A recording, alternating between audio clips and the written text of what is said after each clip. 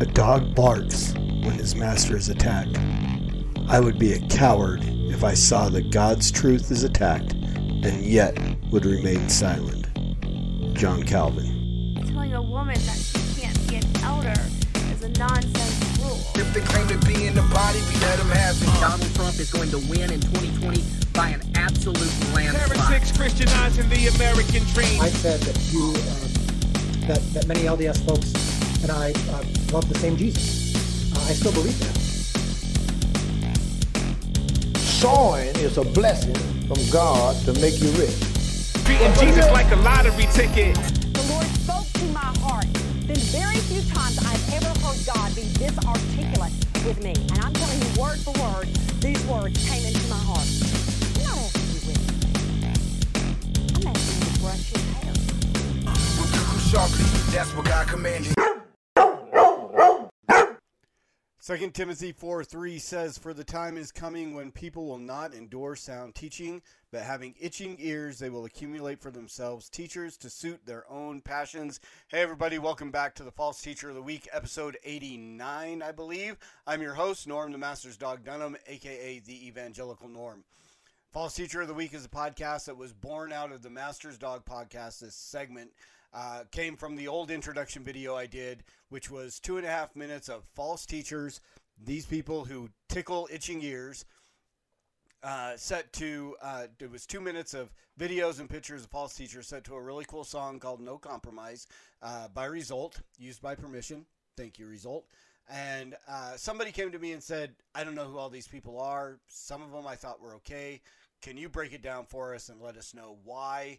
What makes everyone on here a false teacher? So I started with Stephen Furtick, which is the person she specifically asked me about, and systematically went through that introduction video and talked about each and every one of those false teachers in there. So when I got to that end of that, which was episode 39, I believe, I revamped the intro video, took out Results song, even though it was used by permission.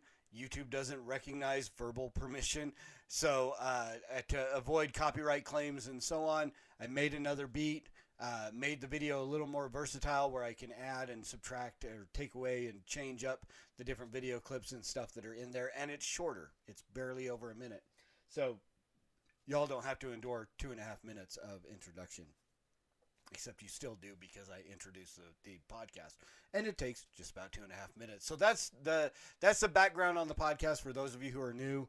Continuing to get, week by week. I won't say day by day. We don't get new subscribers every single day, but week by week, pretty much with every video that is put out, 1 or 2 new subscribers comes along with it. And that's because of you guys who like, share, comment. Please leave comments because it's amazing. I think even more than liking and sharing, your comments, because when people search for stuff, your comments will pop up, and it makes Mr. Algorithm, and I was calling him that long before Space Jam, sends it out to people who would like to see more content like this. So continue to do that.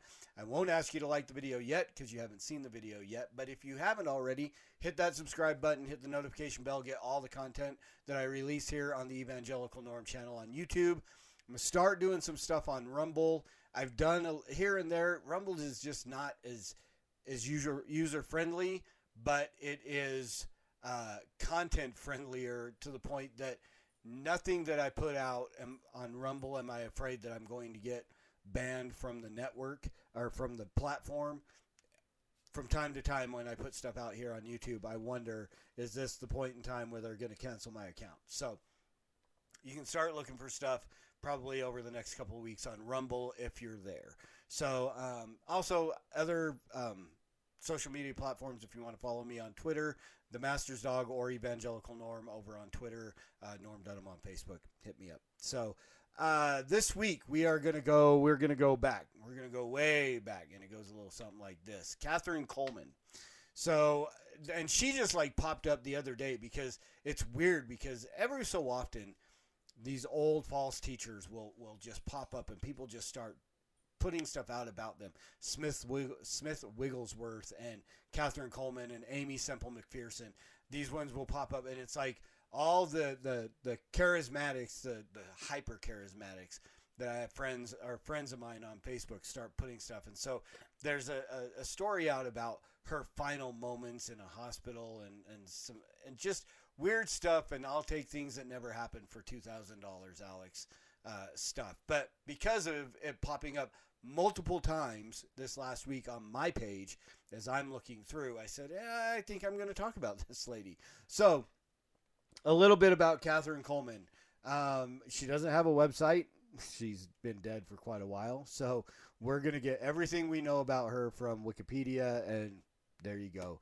Take that with a grain of salt because, again, even in the disclaimers at the top, it says the neutrality of this article is disputed. So I don't know that there's a whole lot of discernment folks posting stuff about her, but of course, there's a lot of charismatic folks that are putting stuff up about her. So, Catherine Joanna Coleman, born in Concordia, Missouri, German-born parents, a very unfortunate name. Her father's Joseph Adolf Coleman and Emma Walkenhorst. She apparently had some spiritual experience at 14 and began an itinerant preaching career at that point with her elder sister and brother-in-law in Idaho. And later she was ordained. So again, the whole female pastor thing's been going way, way back by the Evangelical Church Alliance. So again, her entire career throughout, and many of your false teachers, healing, prosperity types, very charismatic types, their careers are very much fraught with scandal. And I've said this before, and I'll say it again. Scandal does not necessarily make one a false teacher. Now, again, the scandal that she's involved in, this first one, she went on a trip apparently to Texas. She meets this evangelist there named Burroughs Waltrip. The names that people had back then. Burroughs. There's a good name for your son when he's born in the next whoever, Burroughs Waltrip. And does anybody know anybody named Waltrip now? It just seems like I only see them in like old movies. Shortly after meeting this guy, apparently he leaves his wife and family and they end up marrying. So again, the scandal was it because of her that the divorce happened and so on? But then they end up divorcing as well. So it's just on this whole line of, here's the thing. Yeah, let's not even go there. So a lot of, just sinful activity going on, obviously, in that sense. In her late 40s, she was diagnosed with a heart problem. Physician, heal thyself, right? So here again, we get all these people, these faith healers and so on, that supposedly can heal everybody that they touch, but they cannot heal themselves. They can't, they're all, I always laugh when I see Creflo Dollar or Benny Hinn with glasses on. I'm like, why can't you heal your own eyesight? So again, different ministries and so on, healing ministries that she was involved in. So here's the deal. Let's get into the whole issue of false teaching and so on. Again, scandal doesn't mean false teacher. So the marital issues, adultery, whatever, financial issues. Again, the other thing, she's sued multiple times by different people for money, and you get this kind of publicity, this kind of fame, and this kind of money coming after you. And we've seen it with Benny Hinn. We've seen it with Creflo Dollar. We've seen it with Joel Osteen. We've seen it with any of these guys that are making hand over fist money through ministry, whether it be through healing, through self-help books, through prophecy, whatever it is that they're doing. We see these people, and there's always issues of being sued, of mismanagement, any of those things. Again, somebody who is in charge of a ministry. Not every pastor is going to be, we have Timothy and Titus gives us, qualifications of an elder. And I'm trying to think off the top of my head if money management is something that is in there, but being above reproach is something that is in there. And I think that comes into play with money management. Now, granted, some of these ministries are so big that they should be hiring somebody to manage their money. But even in my church with my pastors and other places, pastors should be able to, and we're blessed. I'm blessed with the men that I submit to as elders, that they are very well versed in managing money and so on. So, but these things, I mean, if you're going to call yourself a minister, being above reproach is one of those things that is a qualification. And if you can't manage your money well to the point that you're being sued multiple times, you are not above reproach. She has an issue with being a pastor that she's not a man. So all those things, none of that makes her a false teacher. But we'll get into what does make her a false teacher. False prophecies, and I would even say false healing. So in 1967, a doctor named William Nolan conducted a case study of 23 people who said that they had been cured during one of her services. And with his long-term follow-ups, he concluded that there were 0 of these 23 people, 0 were actually cured. And one woman, the worst story that I've heard on here, was a woman who said she was cured of spinal cancer at her crusade, threw away her brace and ran across the stage at Coleman's command. And then the very next day, the woman's spine collapsed and she died 4 months later. So here again, we run into a situation where this woman, not only did she take somebody who is in a vulnerable situation, who is looking for that, violate the faith that this woman had in God by stepping into this place and saying, God has given me the power to heal you, then tells her to take off her brace, tells her to run across this stage, and the very next day the woman goes downhill, collapses, spine collapses, and she dies. I mean, there should have been some kind of prosecution for this. Again, we talk about abuse in churches and stuff, the SBC stuff that just came out. This is a form of abuse. This is absolutely a form of abuse. The things that she has done, that Benny Hinn has done, that we've seen all these different, Todd Bentley has kicked people in the face. I mean, I haven't seen it. He's claimed it. But we've seen where he's punched people in the stomach. Charges should be filed because this is abuse. Stop it. Stop it. Right? So again, and then false prophecies and so on. I don't have a list of her false prophecies and so on. But again, the story of her last day in the hospital, that she predicted the time that she would die, and that there was this scent of roses that permeated the building through 4 floors and blah, blah, blah. Again, I'll take things that never happened for 2000, Alex, because it's ridiculous. A claim that just is outlandish in and of itself. And so she was one of the originators. I don't know. I can't say she was an originator, but she's one of the first people where I heard and saw. I mean, you don't see, there's not a whole lot of videos of her ministries, but again, we see pictures there of people being slain in the spirit. And her explanation for this was that God is high voltage and we're low voltage or something. And when the Holy Spirit moves in us, it causes people to be slain in the spirit. And again, I don't see scriptural support for any of that. Again, so here are things that are just bad teachings, but false prophecies, false healings, abuse of people who are looking for something that these people cannot get them. That is what makes all of your faith healers a false teacher. Now again, does God heal people? Yes, absolutely yes. But not in this way. I've seen it happen myself. I mean, and again, I'm not a cessationist. I'm not a cessationist, but I'm not a charismatic to the point that I think like God gives specific people these gifts and they can just use them and use them. God does give us gifts, and I think there are miraculous gifts that are still at work at times at God's pleasure. The only thing I agree with Mark Driscoll on is that there's a reason they're called miracles and not Wednesday. Right? But I've seen it happen. One story, just before I go, to let you know that I do believe in healing. When I had first become a Christian. And so again, this is one thing that I wanted to, to impress. One of the worst teachings that these people can do, as abusive as it is to tell the person who is not healed that it's because their lack of faith that they were not healed. God can heal without somebody absolutely having any faith. And so, again, I'm going to tell two stories. I'm just going to tell the one because I didn't have a whole lot of faith in this prayer that I prayed. But I'm working at the hospital, University of Utah Hospital, back in 97, 98, I can't remember.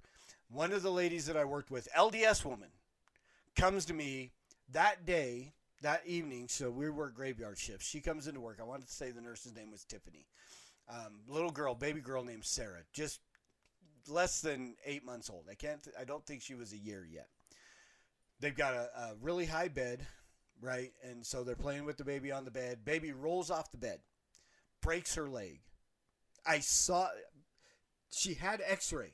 She had the x-ray with her, all right? Because she's got it in the morning. She's got to leave and go directly to the specialist office. And so she had got the x-ray from earlier that day. She brought it with her. We all looked at it. We saw the break. It's there. The break is there. We see the break.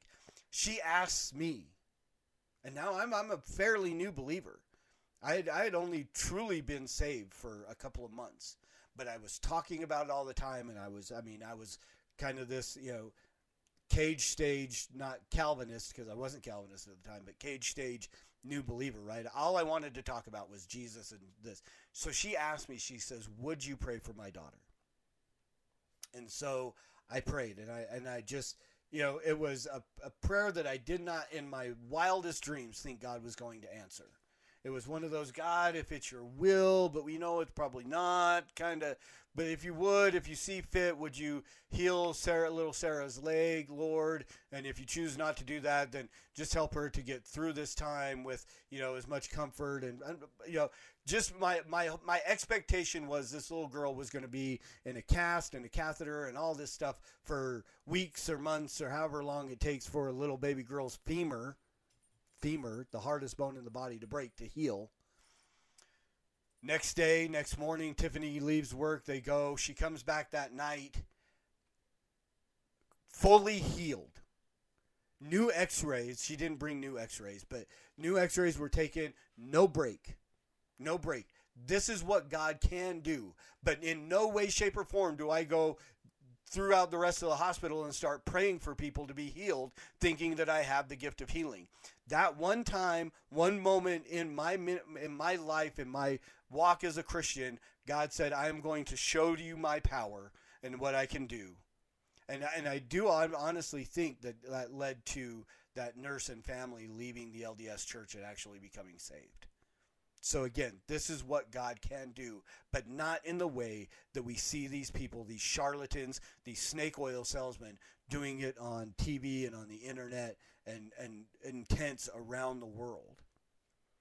There's abuse going on in those places. There is,